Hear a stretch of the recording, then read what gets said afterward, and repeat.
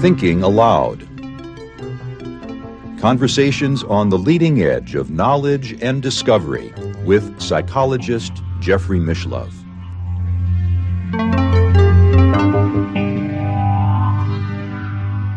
Hello and welcome. I'm Emmy Vadnais, co-host with Jeffrey Mishlove. Our topic today is psychic paramedic. My guest is Sarah Grace, who used her psychic abilities while working as a paramedic in the busy California 911 system for 15 years. She now assists others with their psychic and intuitive gifts. Sarah is author of Journey into Grace, Real-Life Stories of a Psychic Paramedic, and Holistic PTSD Recovery. Sarah shares her time between California and New Mexico, and now I'll switch over to the internet video. Welcome, Sarah. It's such a joy to have you with us on New Thinking Aloud today. Hi, Emmy. Thank you so much for having me. This is a delight. You had a whole career working as a paramedic using your psychic gifts. How did you begin discovering that you had these abilities?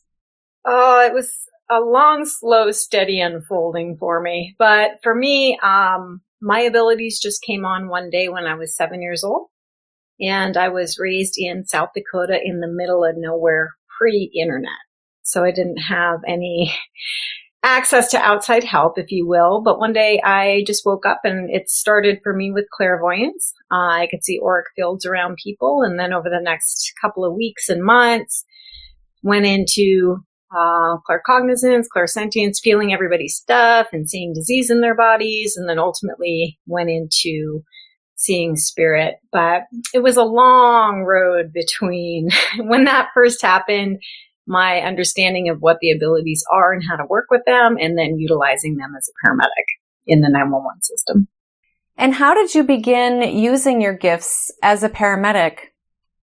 Honestly, it was nothing I was trying to do. So when I was little, and I started talking about, seeing colors and sensing all this data and information. Unfortunately, my family was very closed and kind of fear-based and didn't have a real stable or supportive upbringing or structure.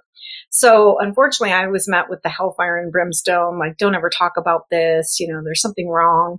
And if you do say anything, we'll send you away. So that's how I was first introduced to my higher awareness or my psychic abilities. And so at that moment, I developed this sense of toxic shame, like, oh my gosh, like, what's wrong with me? I'm just a little kid wanting to fit in, wanting to be like everybody else. And I carried that toxic shame with me for many, many years and went through a lot of different life experiences, just trying to cope, trying to find a semblance of like power or identity or safety, all while kind of being awash in this high sense perception. So I was really not wanting it or not really open to it. And I'd finally gotten it into a place where I was trying my best to ignore it when I got into being a paramedic. And as I started running these 911 calls and I was in these like really high octane life or death experiences and watching people die, the energy just started working through me. It was nothing I was trying to do. It was just like it started coming over the top of me or coming through my hands. And really my experience, there was a lot of precognition, like knowing what's going to happen before it did. There was seeing a lot of spirits, especially angels and that kind of stuff. So I did that. I kind of unwittingly was working with the energy for about 10 years before I finally was like, okay, what is this and why is this and how can I actually become empowered with it? Because obviously it's helpful. It can be helpful, especially in like extreme circumstance. You also suffered a fair amount of abuse growing up, and it seemed when I was reading your book that with that abuse, your psychic, intuitive, and spiritual gifts became stronger. Yeah, I think that that's relatively common. I don't know if it's because the like cortisol and dopamine, serotonin and the fight or flight response, or, I know some people have had their gifts open when they get severe head trauma. And so my whole first 16 years was highly traumatic. So it wasn't like a singular event for me. But I think that being in that heightened state, for me, it was literal fighting for my life physically. So in that heightened state, I think we have higher perceptual awareness kind of naturally. Mm-hmm. And the abuse you suffered was primarily with your own mother. Unfortunately, yes. I don't know if you want to share anything. You can go into that, girl. Everybody's got trauma. And honestly, I see her and my whole upbringing now as like my greatest teachers, because I personally find that the people that challenge us the most and get under our skin the most, I have personally found over time they are my greatest teachers, because it triggers those shadow elements and the trauma that's still lying in the cells to be integrated and processed through. And so ultimately it was a very severe upbringing. And at the same time, I look back and now I understand oh, of course it makes sense, right? Because I've been able to draw from so much of that trauma and, really chaos, if you will. And it just naturally segued me into being very, very comfortable in the darkest aspects of the human psyche in the 911 system for 15 years, So I don't think it's a bad thing, personally. Some of the abuse you suffered, you literally, in some instances, were almost dead. In fact, I believe, didn't you even have a near-death experience? That was after my mom finally died. So I had a lot of physical attacks and smotherings into unconsciousness, the first 16 years. And then when I was 17, my mom, got cancer, and it was relatively quick. So I think 6 months from diagnosis to death. And even though she was a principal, figure in kind of that instability and that turmoil, she was still my mom, and I had wanted so desperately to have a connection. And I never got that. I wanted that safety and that mothering, nurturing, and I wanted that stability. And then it was just gone. And after that, I just went off the rails. And so for me, it was drugs and alcohol and just kind of being wild and crazy and just really out of control, but at the same time, just wounded, deeply, deeply wounded without a sense of stability. And so I actually overdosed, and I had a near-death experience when I think I was 19, maybe 20, young. And can you share a little bit about that near-death experience? Yes. So my experience was just the expansion into that perception where everything is happening simultaneously. And so it's a really interesting experience. And for a lot of near-death people that have experienced near-death, they're familiar with that state. And so it's I got out and I was floating, and I finally felt no pain, which was awesome. And I finally felt good, which was new. And I was oh, thank God, I'm never going back there. That was terrible. And I was in this expanded state, and everything was, very beautiful fractal imagery. And it just was, I think I was kind of in this cocoon of yummy, nurturing energy. And then I heard a female voice, which was very familiar, not from this human incarnation, but she was just very familiar. And she's, for lack of a better way of saying, she was far more eloquent than I'm going to be, but she was we get it. We get it's hard. You chose a really hard path. And should you want to go back, you're actually going to help a lot of people with these abilities. And I was oh no, I'm good, thanks. And I was kind of in that expanded state for an extended period of time. And then ultimately I was given the choice, if you come any further, you're not going to be able to go back. And that's when there was some imagery again around, what I'd been through. And then there was a sense of validation about why I'd been through it. And then there was a kind of this, and you could really be helpful. You could really be useful. It can all make sense. And so I was all right. And so obviously I chose to live, and I came back. And it's just funny because I was thinking since I chose to come back that like spirit would have everything lined up for me, like every step, like this is what you do now. And that wasn't it at all. I still had to like pull myself up by my bootstraps and do a lot of healing work and, really come to terms with some of my own behavior patterns and choices and, really do a lot of shadow integration before I finally was like open to the abilities, if you will. And how did you become a paramedic? Honestly, I had gone through a lot of different things like we do when we're young, and I was doing modeling and I was doing all these things. And every time an ambulance would go by, I would get this intuitive, like, you should go do that. But I was so scared of it. I was like, no way, man. Like, I could kill somebody. That's a real job, And I didn't realize at the time that there's a million tiny little steps between where you start and then where you end up as a senior level medic, right? And at the time, I had moved from Florida. I was raised in the Midwest, run all over the place, lived in Florida, and then I came out to California. And I split with my boyfriend at the time, and I was kind of lost in this, who am I? What am I doing? And I was living in a not so savory part of Los Angeles at the time. And there was a shooting right outside my door. And I remember poking my head out. And again, my intuition was like, you need to do this. And I just kind of had this realization, like, what am I doing with my life? Like, just working at little gym jobs or whatever I was doing when I had this like knowing, like, you should go do that. And so I finally was just like, well, it can't really get any worse. I may as well go give it a shot. And so I went through the UCLA EMT program way back in the day. And then once I got my EMT, and EMT is the basic level, paramedic is the advanced level. But I got the EMT and I started running the 911 calls, and I went into South Central Los Angeles, and that's where I started my 911 career. Paramedics have the ability to help people in emergency situations almost at the same level of a physician. Correct. Yeah, we have the exact same protocol, except we can't write prescriptions. And there's a couple of things like surgical crikes, which is, there's other things, but for the most part, yeah, we operate under a medical director, but we are pretty much highest medical authority on scene, and we can do IVs and medications and defibrillations and intubations and all of it.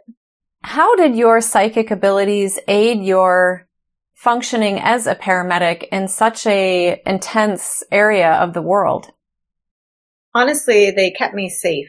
When I was down in like Compton, Inglewood, it was early 2000s, and it was pretty volatile at that time. And my heightened sense, again, would always kind of give me that heads up of what was just around the corner or what was about to happen. And physical safety is one thing, but like energetic or emotional safety when you're dealing with that level of volatility, especially when I first started, I wasn't used to death.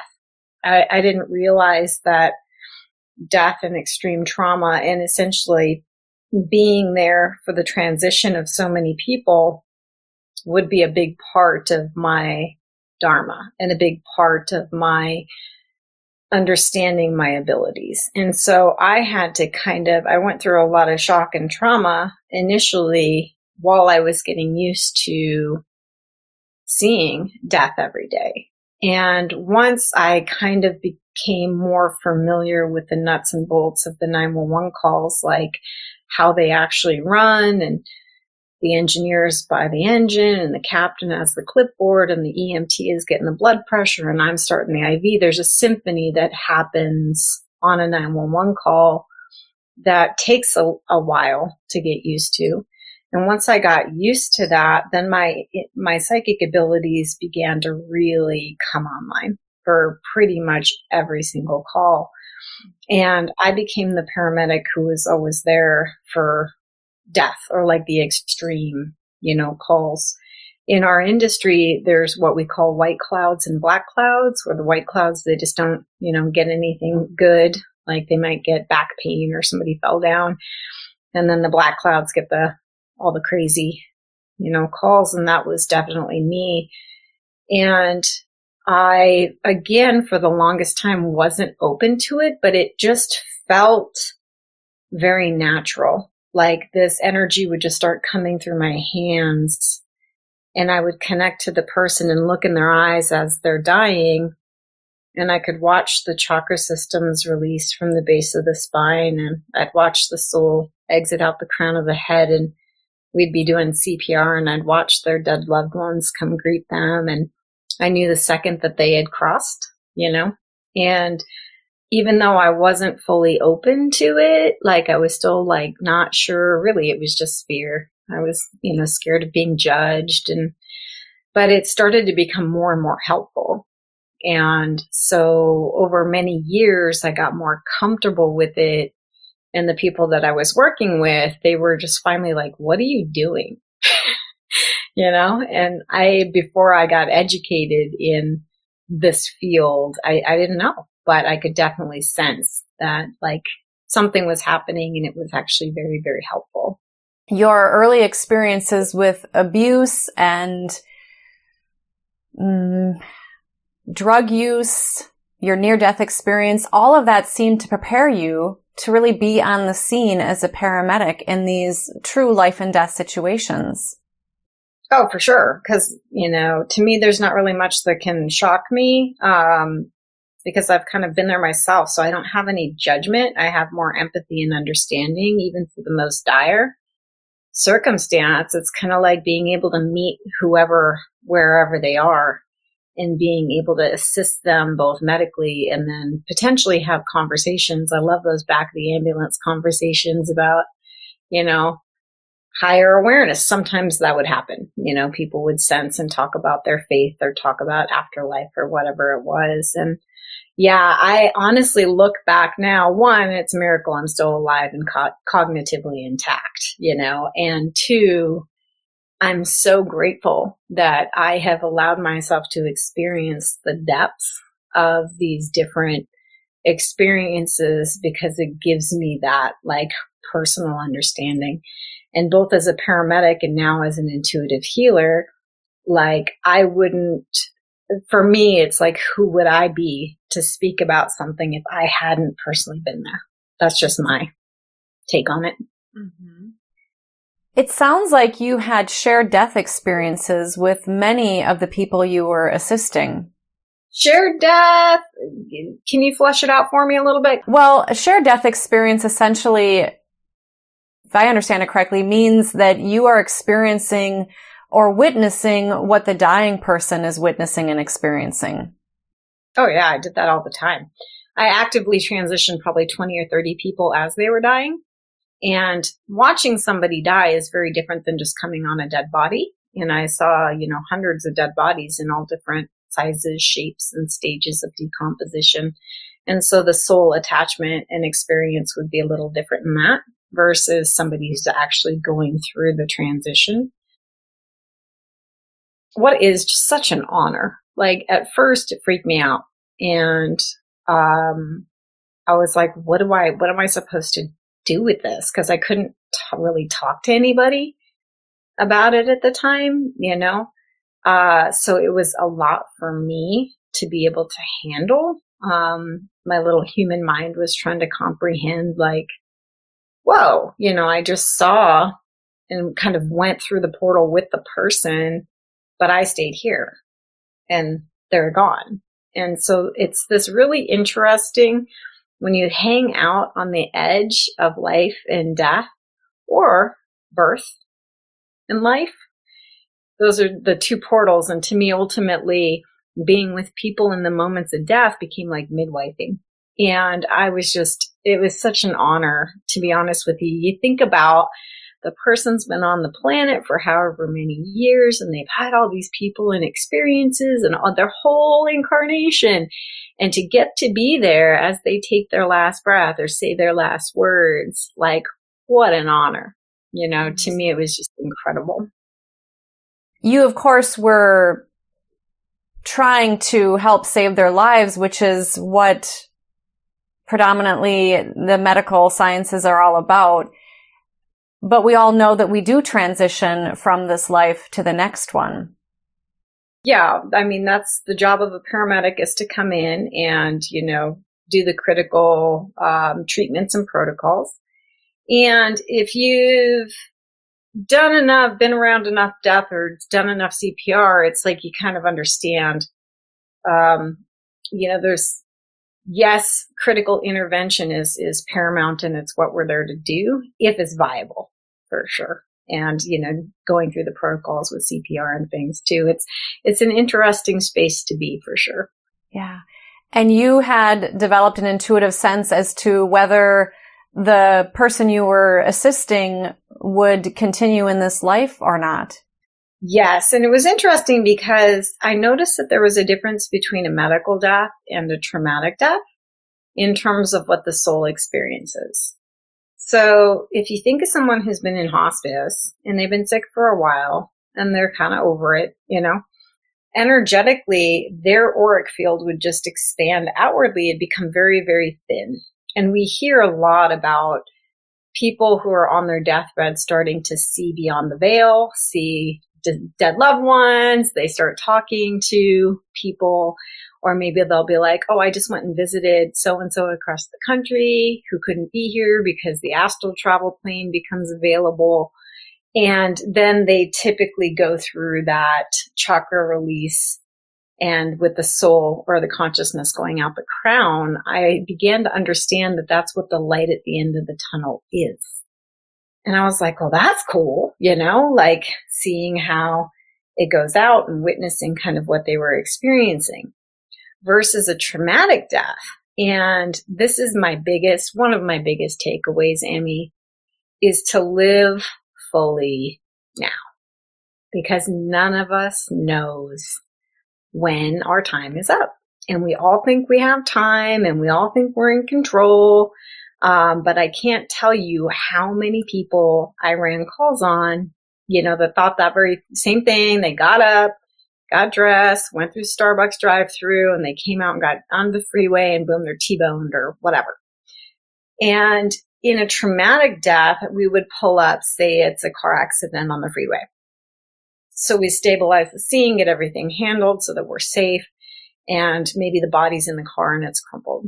Well, I would see the soul standing next to the vehicle, staring down at their body, not understanding, because you think about it, just like any of us, you're cruising along, you're listening to the radio, you're drinking your Starbucks, you're talking to your friend, you're thinking about whatever, and then boom, you're knocked out of your body. It doesn't make sense, right? And it's the same for shootings, drive-by shootings. We got domestic violence. We got all these things that are happening now collectively.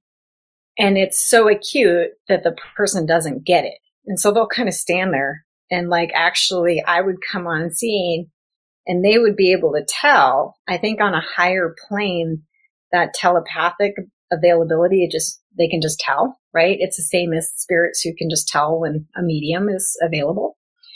And they'd be able to tell that I could see them, and they'd be like, and so I would literally over time, I developed a protocol hi, you're dead. We're going to pull you out of the car. We're going to work on your body. And I would sit there and start to explain to them very quickly what just happened. You're talking psychically or telepathically with them? Telepathically, I was not verbal at all. But telepathically, I'm having a conversation with the spirit so that they could start to grasp the fact that they were dead and they had just been killed. And then 9 times out of 10, a celestial would come on scene. So trauma calls are traumatic, especially if you've got bystanders or witnesses or family. Hugely traumatic. And what would happen is I would see a celestial or an angel, and it started like fireflies. And it would gradually increase with this light until everything got coated with this really calm, radiant energy. So if you think of a car wreck and the crumpled car and the sparks flying and you got firefighters and you got, everybody scrambling around, all of a sudden the entire scene would be blanketed with this really calm energy, and the soul, the person who had just died, would start to look at the angel or the celestial, and eventually they would envelop and I would watch them disappear from view, at which time they would transition. So I watched that, oh my gosh, so many times, more times than I can count. But it was so fascinating to me. And again, such an honor. But before I had an understanding of, this is why you see energy. This is what this is. This is how to deal with it. There's nothing wrong with you. Like, it's okay to be like this. Before I did my own acceptance and integration work on that, it was still a lot for my little mind to be like, the heck did I just see? And what am I supposed to do with this? That was always my biggest one. I'm like, now I got to go home and like cook my kids dinner. It was such a contrast, Yeah. Right. Because you're expanding your awareness to other realms of consciousness, or perhaps even other dimensions of being. Oh, 100%. Yeah. In those experiences where someone, giving the hospice example, or someone who's maybe had a long illness and they're about to pass, oftentimes people will report that they can sense loved ones, or they might start talking about a loved one who's passed, or dreaming of them. And you're sharing that in traumatic situations, you would witness angels coming. Would you find that there could be a mix sometimes of who might come for an individual in those various examples you gave? For sure. A lot of times in the medical, I would see family. Sometimes I would see pets that I assumed were very dear to that person. And if somebody was particularly religious, whichever denomination, I would see the archetypes sometimes of whichever belief structure they had. And so I would see that a lot more in the medical. I can't tell you why. It was predominantly celestials on trauma, aside from the fact that I think it was such a high octane, such an intense resonance that I think the soul had to kind of come down into like a calm state of understanding before then they could go into being met by their loved ones. And it's just too much of a jump to go from I'm alive and worried about my life, and then I'm not. And so it just takes a second to acclimate to that. Going back to coming upon the scene and seeing a dead body, someone who had already died, versus coming upon a scene where somebody might be choking, or they might have had a car accident, or all the host of various ways somebody could die. What would you notice about the person's soul or spirit in those two different examples where someone had already passed? Were the souls sometimes hovering around the dead bodies when you came on the scene and you either tried CPR or you couldn't resuscitate them? For sure. So, I would say the majority had already kind of crossed. If it was a dead body and they were down for a prolonged period and maybe they already had rigor mortis or mottling or whatever, a lot of times it would just be the corpse or the cadaver. And I did often see, or sometimes see, and it was usually on like an unresolved. So if there was suicide, sometimes there was remorse and regret that was holding that person there. Or sometimes the person just couldn't fathom the fact that they had died, and they were just not willing to let go. And so they'd be hanging out there. And so that usually goes into the next question of like, well, are they trapped forever in between?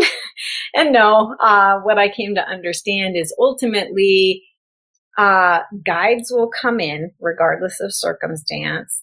And the soul will be like, some have karmic contract and like leveling and balancing to do before they can cross. I'd see that in some of the younger suicides.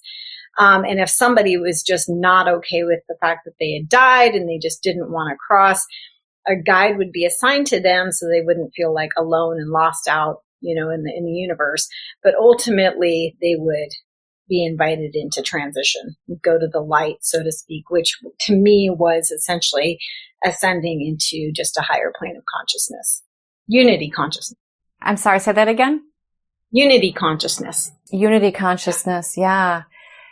And did you find that you needed to assist them, or were you just sort of more being a witness and sort of holding space and allowing that to occur on some level?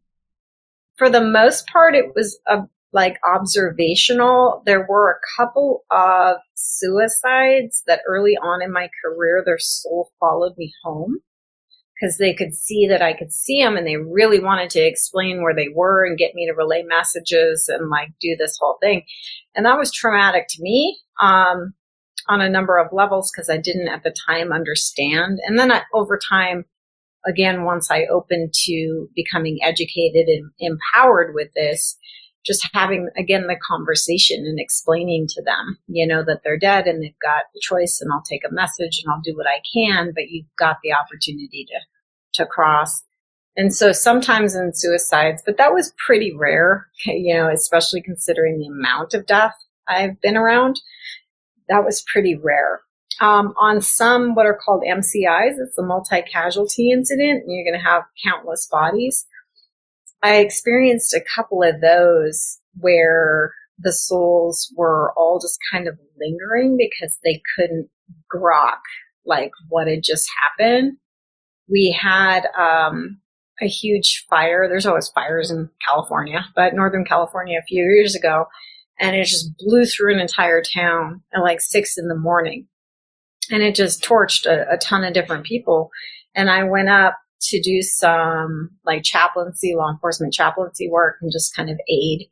And I went into one of the densest like mobile home park areas that had been burned through, where the densest amount of people had been killed.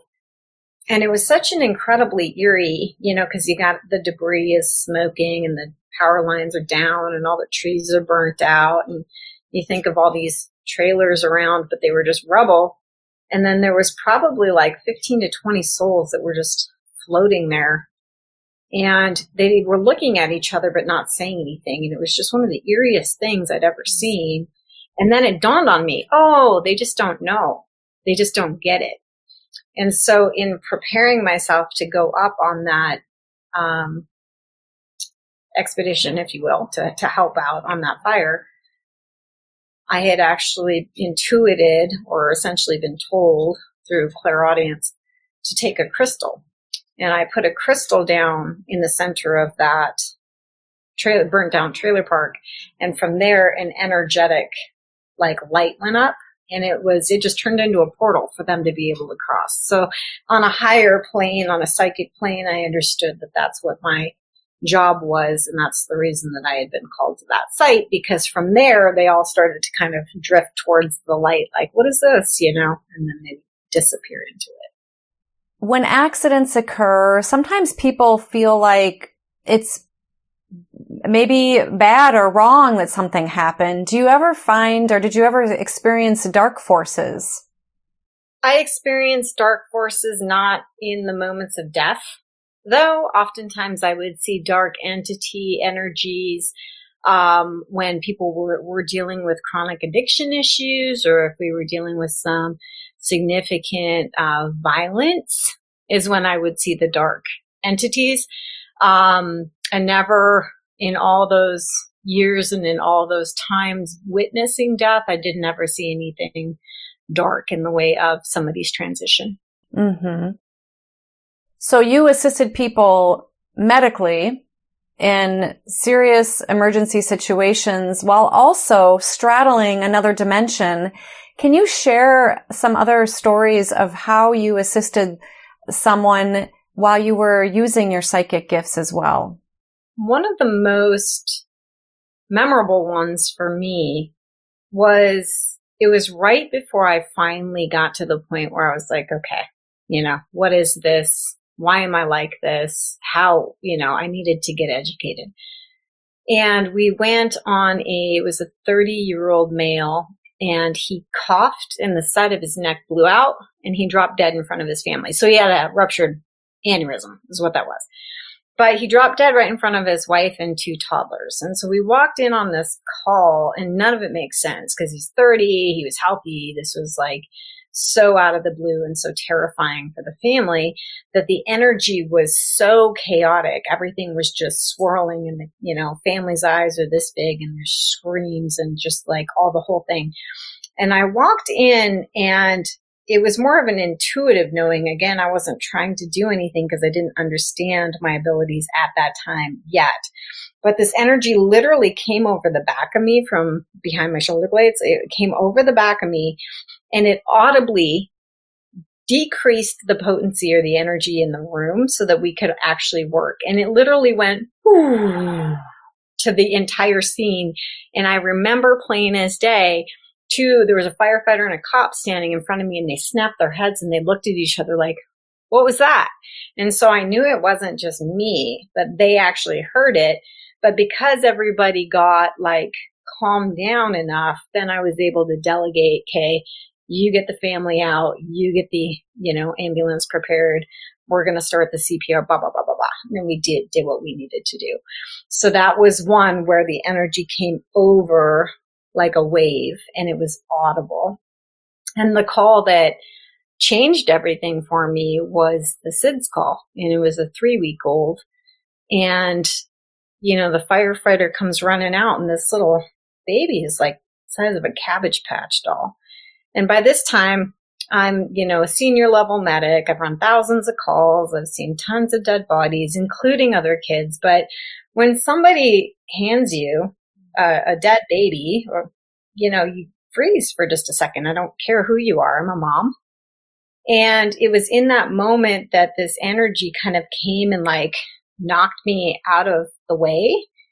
And Sarah watched myself from the top of the ambulance, like running this call to get the baby to the hospital. And the whole way, the energy around the baby, like I kind of intuitively knew it wasn't going to die. It wasn't its time. The energy was very pink, and there was a lot of golden fractals, and they had almost like in Avatar, they got those like little, sponge things. But it's just this really tranquil, sweet energy that came with that call. And we got the baby to the hospital, and the baby made it. Yay. But that was the call for me that changed everything, because I was down with, like, if I touched somebody on the shoulder, my hand would get really hot and kind of glow. I could see in my clairvoyant vision glow, and I would be able to like energetically just intuit exactly what that person needed to hear. And so I did that a lot.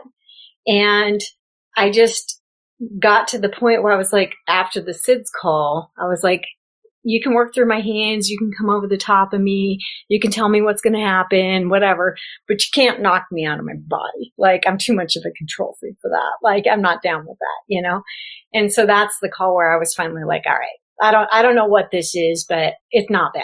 And I had to face at that point, that began my own personal healing odyssey and my own personal coming to terms with and acceptance of being like this. So that was massive for me.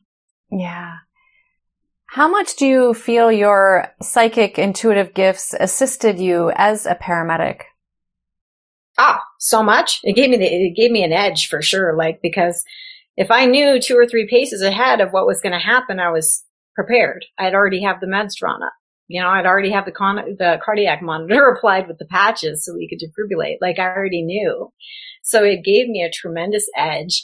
And ultimately, like, even though I fought it and was scared of it and didn't want to be outed by my like type A alpha dog, firefighter SWAT dude colleagues, like I didn't want to be the weird girl who sees dead people when I'm finally in this like esteemed position as a paramedic, But ultimately, once I started to get educated, and I've studied Reiki, shamanism, medical intuition, mediumship, energy healing, all kinds of holistic healing by this stage. And so now I don't fear it, and I understand how to work with energy. And then I started thinking it was actually pretty cool. When you would receive precognitive messages that say that you're coming upon a scene, and are you seeing images of getting out the EKG leads, or how are you getting the information to know that you are 2 or 3 or 4 steps ahead of what it would be considered in the physical world of giving you that information? That's an awesome question. So my tell for death was always tasting metal. And still to this day, the second I taste metal, I know death is very close to me, and then I'm going to be going into action, if you will. In addition to that, my own energy field would start to expand, and I would feel like I was like stuffed with cotton. and it would be hard for me to tell where my energy ended and the energy of the scene began. So the second I started to expand, everything would slow down and almost go silent. And then I would be, if I tasted metal, I knew it was death. Otherwise, I would just get this like quick, you're going to need this, this, and this. And sometimes it would be auditory. Most of the time it was just a knowing, almost like watching a short video clip. Super simple. Yeah, you're definitely in the flow. It seems that your abuse that you suffered growing up, paired with your psychic intuitive gifts that were growing, were coupled and nestled deep within you for many years because you were told at a young age to not share those gifts. And so you kept that ability close to your own self for many years. How did you finally become brave enough to share those gifts, thinking that others might reject you if they knew you could do this? It was just enough where I had just seen and done so much in these extreme moments where the abilities made such a profound positive effect that I just got past the point of like caring anymore about the fear that I had carried for so long. And I think, you know, in our healing process, and everybody's different, but like when we get sick and tired of being sick and tired, or sick and tired of the same old story or whatever, then we'll finally start to change. So I had years and years and years of firsthand tactile life and death experience with this that is irrefutable to me because I lived it, right? And so then once I started to get educated and start to dispel some of the skepticism or prejudice that may come along with the word psychic, it kind of started to dispel. And for me, I was like, well, you know what? Whatever with that. Like, this has been my experience. I've been able to help a lot of people. And my intuition started to kind of push me towards writing my first book, which is Journey into Grace, Stories of a Psychic Paramedic. And it started to push me towards writing that. I was scared because my intuition was like, put all your stuff in there, like all your shadow stuff, everything you've ever done. And I was like, oh my gosh, like I don't want people to know, when I was young and crazy and trying to cope and like all the mistakes, but my intuition and my guides were like all of it. At one point, Emmy, I was banging my head on the table next to my computer, like having a tantrum, like, no, I don't want to put that in. But I did. I put everything in. And I'm so grateful now that I did, because that's what people are responding most to. One, they're like, oh, thank God somebody else gets it. Me too. I'm really sensitive, and I am in this like corporate world, or I'm a physician, or I'm a police officer, or I'm a whatever, and I can't say anything about it. So it's giving permission for that to a lot of people. And giving people permission to be okay with their own messiness, with their own shame, with their own darkness, with their own humanity, because I rolled around for a long time in instability, and I went through a lot of really challenging experiences that I imposed upon myself because I was just still wounded from what I had been through growing up. So ultimately, by listening to my guides, and they were quite clear with that's what you got to do. So that's what I did.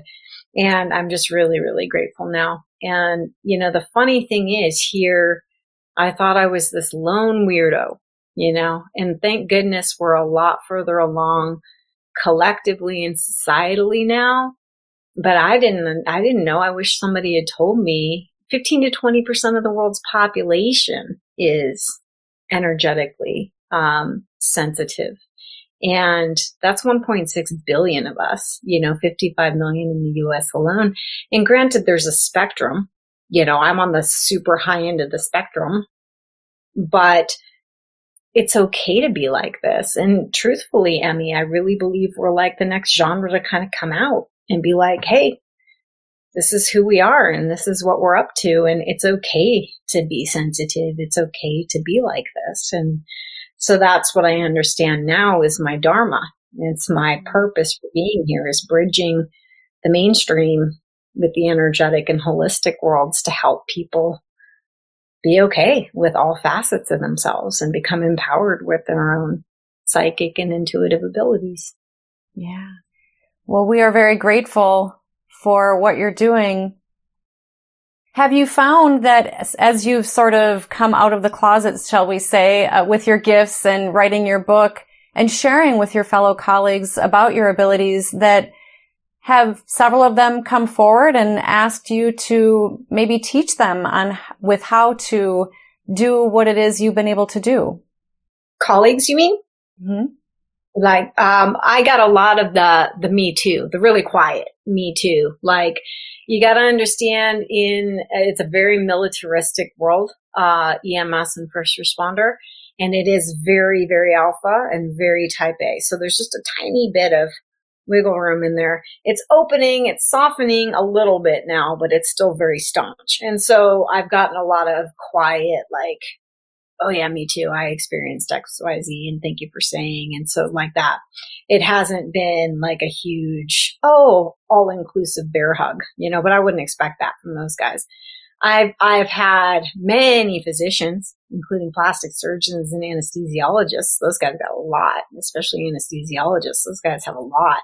And nurses. Oh my goodness. Nurses are so empathic usually. And then there's such the caregiver. And so many of those guys, me too. I see it like this and I sense it like that. And this is how I do it, and it's been so liberating for me because it's not just in the medical community, it spills over into everything. It's just that, we're over here kind of on the front lines and we see death more than the standard person does, probably, but it's been really cool. Well, that goes to show that many professionals and people in general are having these experiences, and maybe it's even more than that. What did you say? 1.5 billion people? Mm-hmm. It might even be more. Might even be more. Yeah, because if that's the 15 to 20% stat, that could just be the people that are willing to be open to acknowledge. And look at me, like I'm on this high end of the spectrum and I was heavily closeted for 25 years. I wouldn't say anything about it, even though I was living it and it was kind of like, I felt violated by it for so long. I felt like, I didn't want it for so long. And it wasn't until I got into those situations where I was like, wait a second, this is really helpful, and then got empowered. And that's why I feel honestly like, we're in such a crunchy, obviously shadow integration period, huge collective shift in consciousness happening in the last couple of years. So more and more and more sensitive people are coming online, getting to the point where they're just like, screw it. Like, this is how I am. What do I do? And I think it's all playing in perfectly to helping, humanity shift in consciousness. Well, there are more healthcare practitioners who are engaging in energy healing. Reiki is really taken off. I think that Reiki, while that's a Japanese form of energy healing, it can be taught over a weekend or two and people can get certified so they can become validated and learn really simple but very deep and profound skills. And then they can go and help people. And there's even meta-analysis studies now showing how it can help with pain and anxiety, insomnia, and many different maladies that trouble people. Oh, yeah, absolutely. There's more and more bridging. We've got the Holistic Nurses Association. We've got a lot of energy workers in hospital, and some insurances are starting to approve like acupuncture. And so we're just looking at the polarity between medical systems. And like, I'm not here to poo-poo on Western medicine. Western medicine absolutely has its time that it's necessary. And usually it's in life or death moments. Like lavender oil is not going to do anything for you if you're, ejected from a vehicle. You need us and then you need surgery. So if it's critical or if it's, a specialty, like we're seeing a lot of, myocarditis right now, right? And like something specialty with the brain or with the heart or whatever, you actually need the interventions of Western. When it comes to chronic care though, when it comes to wellness, it's a pretty broken down for-profit system that focuses on sick, right? And symptom prevention as opposed to health and wellness and all of that. So over here in the Eastern modality and in energy medicine, we are starting to see a little bit of the bridging.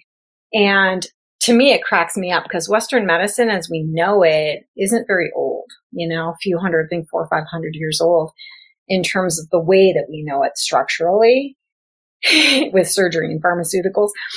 And you come over here to Eastern, and even energy medicine is relatively new as a coined term, but energy medicine or Eastern medicine, which is essentially synonymous with holistic and energy, thousands and thousands and thousands of years old.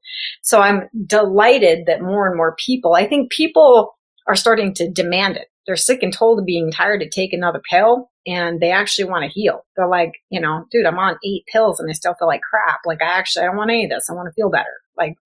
And so there's more and more people are starting to break out of the old system and look for something that actually can heal at the root.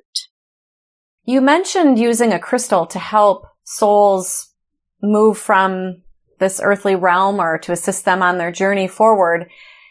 Did you assist anybody while you were working as a paramedic energetically? I mean, obviously your presence is energy, your lovely spirit. So I just want to highlight that I do believe that that's a big component is who you are as an individual and your openness and your love.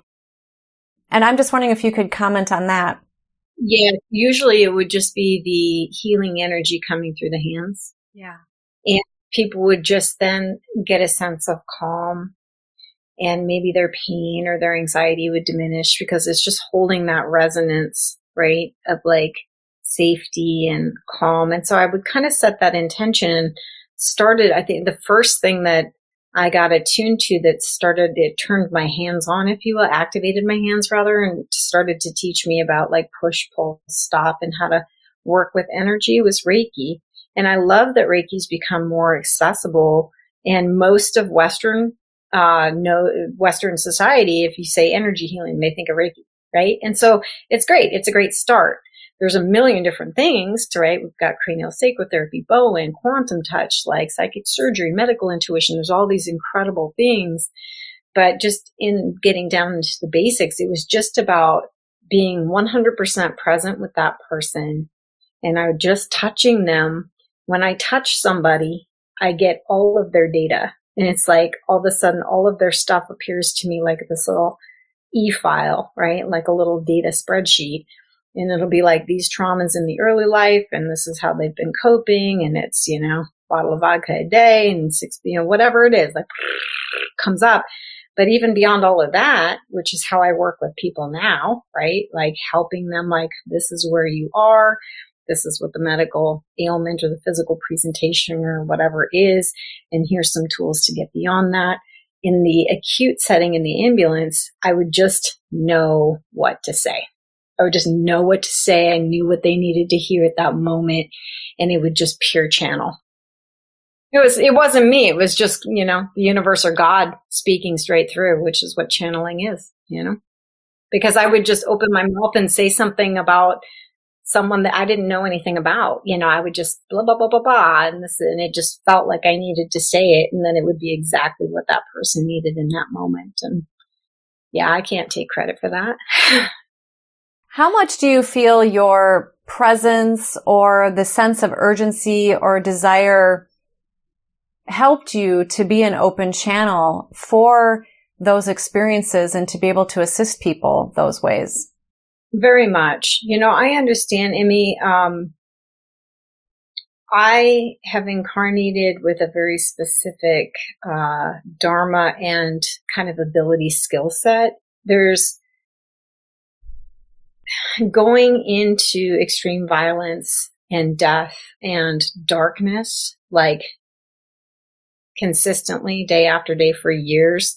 It takes a certain personality type. It takes a certain skill set, right? Just the same as can be said with like a preschool teacher. Bless them. I could never, right? Or it's like some people look at me like I could never do that. I'm like in awe of those guys because I could never do that. So we all have those abilities that we're kind of incarnated with, we chose to come in with. And yeah, the potency and the intensity and like the velocity of what I've navigated for so long, it's like normal to me when I realize that it's not to a lot of people. And it has really propelled me into and through my own healing process and into and through my own education process in the holistic world. And then being able to like communicate it to people that may not be familiar to this world, but they're wanting something, deeper, more meaningful, more holistic yeah. So absolutely. It's played a huge part.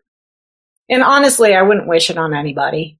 It's an incredible ride. Some of the things that I've gotten to experience, like incredible. And it comes with a tremendous amount of impact. And so I have to do so much to keep my grid healthy, my body healthy, my mind healthy. Because when you witness, it's like being in combat, every single day. And like your brain, your amygdala change when you're experiencing that velocity all the time. So it's been both. Like on one hand, I absolutely love being able to go into those spaces where everything is exploding. And that's where I actually come alive, right? It's just like, oh yeah, I got this. But then you come back and you're in your human form. And there's a whole other dimension that goes to it of, I got to take care of myself. I got to figure out what my system needs and how to not hold on to those traumas and hold on to what, a lot of humanity can be really dark. Like a lot of what humans do to each other, it's a lot to witness. And so like I do a lot of meditation. I receive energy work. I do a lot of yoga. I spend a lot of time in nature and in silence. There's a lot that I have to do for my own grid just to keep myself healthy. Yeah, because you literally are on the front lines. Mm-hmm. How much do you feel a person does need to embark or be on a healing journey in order to be able to have these psychic gifts in a healthy way? Well, personal responsibility to me is everything. And the more willing you are to be responsible for your own health, your own emotional health and balance, your own like thought patterns and behavior choices, the more access I've found you'll have to your psychic abilities. So I think it's really common in the spiritual world and the psychic world to have ungrounded psychics, right? And that's okay. Like it is what it is.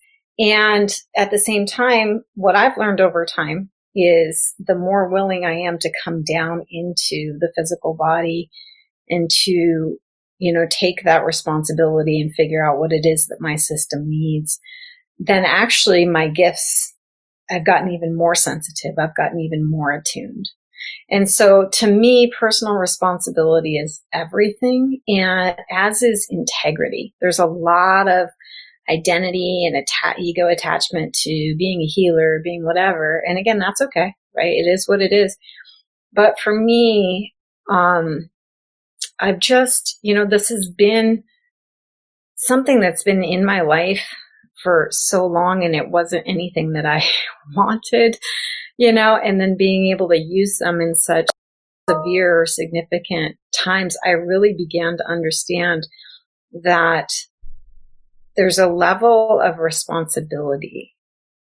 So the level of integrity to me is paramount, because when we're navigating with psychic or intuitive abilities, we're being privy to oftentimes other people's information, right? And sometimes it's really sensitive information. And so I've personally found over time that it can be really delicate, and it's not about, ego or I'm so great or whatever. Like I've just personally been burned to the ground so many times with this. Like anytime I start to get too big for my britches or think I'm really cool about something, spirit will come in and just like, no.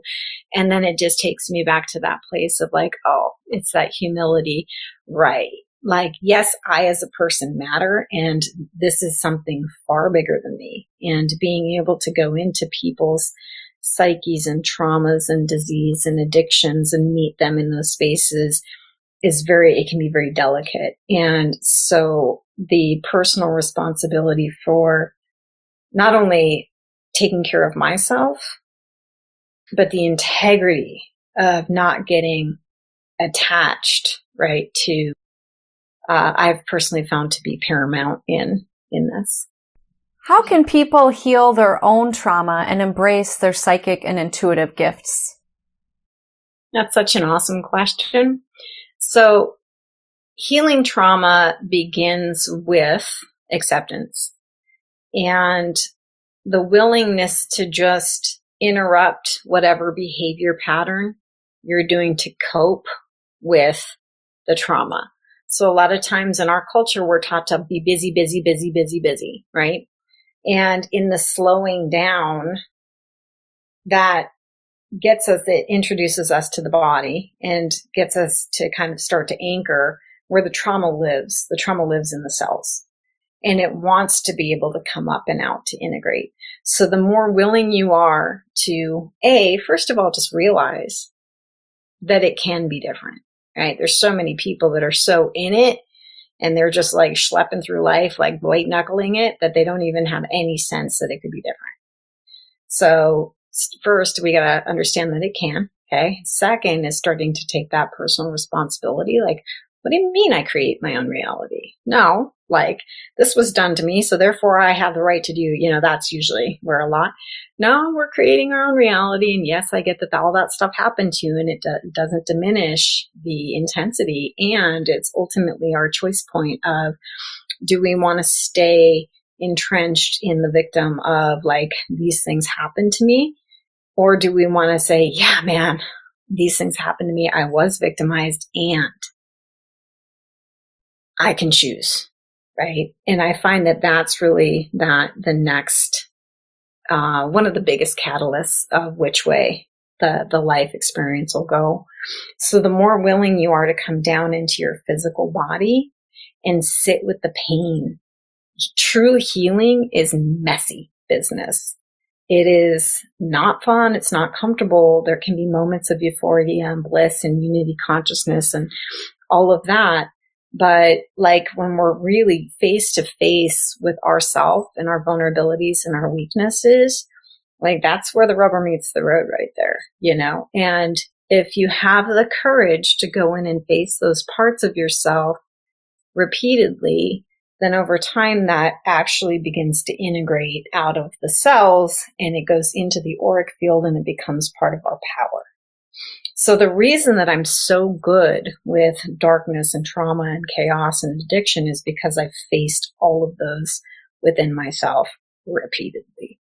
So I don't like run or like, I just hold this resonance because it's gone into my field.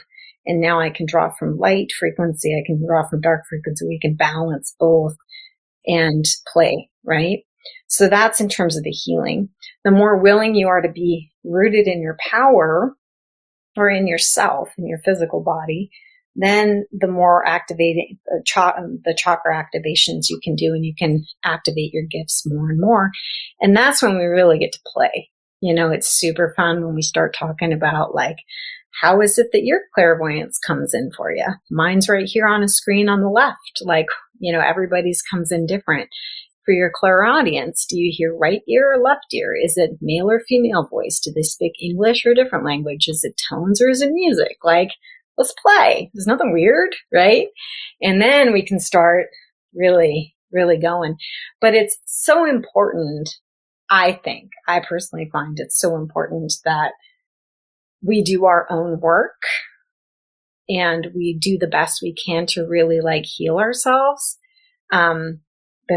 Not necessarily before we try to go out and do healing work, but like for me, it was important that I at least got a handle on myself and got a pretty clear understanding of guidance and the abilities before I felt comfortable trying to help anybody else with it. Beautifully said, Sarah. For those listening who maybe aren't interested in using these skills and abilities as a career, it can certainly still enhance their lives and their own personal relationships and for their own relationship with their self. 100%. Because the more attuned you become to your own intuition, the more trauma work that you do for yourself, like the better you feel in your body, and the more access to vitality you'll have, and you can just have more creative energy coming in. You just feel better, oftentimes. So that's a lot of times people are like, well, I don't want to do a full-time or a career. I'm like, you don't have to. You can take that resonance into the court system, into the jails, into the schools, into the office, into where you go to the bank, whatever, right? Because you're vibrating a certain resonance and you just become it. And when you're a happy person and you're all lit up and we're in the world that we're in, which is so dense and people are just like, ugh, you take that anywhere. You go to Target, and people are going to be like feeling it and resonating. And you just never know how that, your vibration can positively impact people to potentially start their own healing process. You don't have to be a professional healer. You just become it. Yeah. And what a different world we would live in if more of us were doing that. And more of us are, fortunately. Yeah. Thanks to people like you. Sophie was a hospice patient who knew she was about to die, yet was very serene. Could you share a little bit with us about her? One of the coolest people I've ever met. And end-stage hospice, frail, we're transporting to the hospital. Very clearly, she was about to die. There's a translucent quality that happens to the skin right before people die. Usually they get gray, ashen. But then there's like this pearly, translucent thing. And so she had that going on. But her soul was just deep and clear. And she was there was no fear. There was just this calm reservoir. When you get around old soul people that are just like, they just vibrate at this resonance that you just want to just like lay into, like, oh, what do you know? How did you get like this? This is amazing. And she just had this like tranquil, calm energy as she knew she was going to die soon. And I said to her, I believe it was like, how are you like this? I see so many people that feel really victimized or kind of doing a poor me thing in the moments of death or whatever. Like, how are you so serene? And it was like, she understood. She's like, I'm a fragment of God. I'm just going home, So I got goosebumps just even thinking about that. And it's just incredible to me, her soul essence, one of the most profound souls I came across in 15 years and thousands of 911 calls. Like, real honor. And they all taught you various aspects of their life that has aided your life that can then go on and help others' lives. Very much. And again, bringing it all the way back around to let's live now. And let's not take this so seriously because none of us are getting out alive, right? And that's okay. Death is like birth. It's a very natural, cyclical thing. There's nothing to fear. It's like taking off a heavy coat and nothing to fear in that. But like, sometimes we get so lost in the work or the processing, or sometimes we get so inundated with the heaviness that we forget, that we have the choice. So I just advocate, to you and to myself and to the listeners, like, go on the trip. Like, burn the nice candles, use the nice towels, like, get out your cutlery that you always, saving. Like, let yourself have it. If you want to have an experience, like be courageous enough to let yourself have that experience, you know? Again, we try to bubble wrap and protect ourselves for this inevitable. At some point, all of us will shed the body. So how about we have some fun? Yeah, I like it. Sarah, is there anything else you would like to share with us today? I just want to thank you again for, showing up and having this incredible space and show. You guys do so much good and help so many. So thank you for having me here. And for anybody that's listening. So one, I do have Journey into Grace is available through my website and on Amazon. And that's the book that we've been talking about here today. I will have another book coming out, Who is Going to Save You Now? And so that'll be coming out in 2023. So look for that. But you guys can find me on my website, sarahkgrace.com. And that's SARAHKGRACE.com. And we've got a really sweet community on there. It's a membership. You guys just can come if you want to have access or ask me questions or hang out or whatever. You're more than welcome. But just thank you so much for this time. Oh, well, you're very welcome. And thank you, Sarah, for all that you have shared with us. And thank you so much for being with me today. Thank you, Emmy. And for those of you listening or watching, thank you for being with us.